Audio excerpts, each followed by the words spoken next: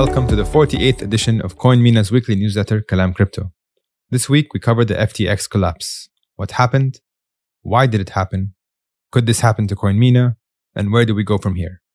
Let's dive into this week's letter and talk crypto. The FTX collapse. What happened? In last week's newsletter, we began covering the FTX story. Unfortunately, it kept getting worse and worse, and we still don't know the full extent of the story.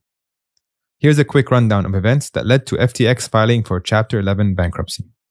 On November 2nd, a CoinDesk report revealed that Alameda Research, the FTX investment arm, balance sheet consists of $14.6 billion in assets. However, a large portion of that was the FTT token, the token issued by FTX, the exchange. Binance CEO CZ tweets that they plan to liquidate all their FTT tokens, worth roughly $500 million. A side note, Binance was the first investor in FTX back in 2019, and they exited in July 2021. This caused a bank run on FTX. Users started withdrawing their funds. Alameda Research drained wallets and sent them to FTX to shore up liquidity and defend FTT. Eventually, FTX freezes customer withdrawals and goes dark for about 6 hours. Then, FTX CEO announces a non-binding deal to be acquired by Binance. However, after just 48 hours of due diligence, Binance backs out of the deal, saying the issues are beyond our control and ability to help. Then FTX and several related entities filed for Chapter 11 bankruptcy. The bankruptcy filings revealed that FTX has around $900 million in assets against $9 billion in liability. I'll repeat that.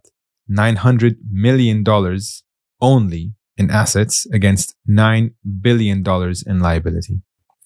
Essentially, FTX, the exchange, was funneling investor and customer funds to their trading firm Alameda Research for the firm to trade with. This is, of course, extremely illegal.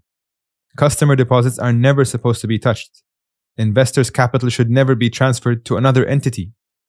To top it all off, they were using their token, the one created out of thin air, FTT, as collateral against multiple loans.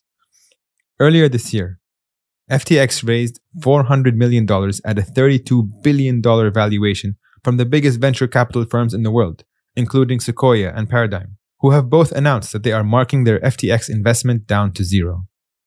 The level of fraud FTX was engaged in was criminal, and the confidence in the crypto industry is understandably shaken. So how could this happen? FTX International is an offshore entity licensed in the Bahamas. They were established in the Bahamas precisely to avoid regulatory oversight. It is becoming increasingly clear that FTX was engaged in wide-scale fraud, a level of fraud that would not have been possible if they were in a regulated market. And the question on everyone's mind, I'm sure, could this happen to CoinMina? The short answer is no, because we are a regulated exchange. This was always a priority for CoinMina from day one. This is why CoinMina was established under the Central Bank of Bahrain, with a robust regulatory framework and compliance requirement. We go through regular audits and have to submit periodic reports to regulators.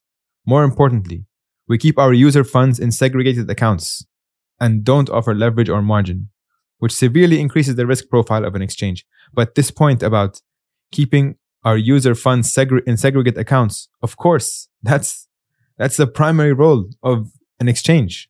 You take customer deposits and you don't touch them. You don't use them as your capital to invest in at your whim. At CoinMina, we see crypto as a long-term investment and will continue to manage our risk prudently to build a sustainable and profitable business. So what's next? An important distinction to note here. Crypto didn't fail. A centralized entity that requires trust failed. We need to get back to fundamentals. This is a massive hit to our industry and will take a long time to earn back investor confidence. If crypto wants to become the future of finance, we can and must do better. The fundamentals of crypto, starting with Bitcoin, is to be a trustless system, meaning it is not required to place trust in a central entity. Trust is in immutable code and smart contracts. This will undoubtedly lead to much more stringent regulation and reporting requirements.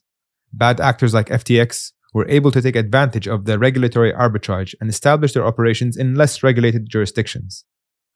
We welcome this at CoinMina and hope this leads to increased scrutiny and oversight. In CoinMina news, we have a $3,000 giveaway. We are giving away 3 prizes to 3 winners, $1,000 in ETH, $1,000 in USDT, or $1,000 in Ripple XRP. To qualify, all you have to do is just trade for $25 or more before the end of the month, November 30th at 11 p.m. Bahrain time. The more you trade, the more likely you are to win.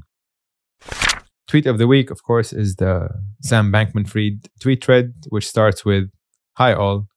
Today I filed FTX, FTX US, and Alameda for voluntary Chapter 11 proceedings in the US. Quiz Corner. Last week's question. The computers that process transactions for the Bitcoin network are commonly called miners. This week's question. What is the name of the general ledger that tracks all Bitcoin transactions? Blockchain, the Gox chain, Satoshi Square, or Ledger Link? We'll tell you the answer in next week's episode. That's all we have for now. We'll be back next week with another episode of Kalam Crypto.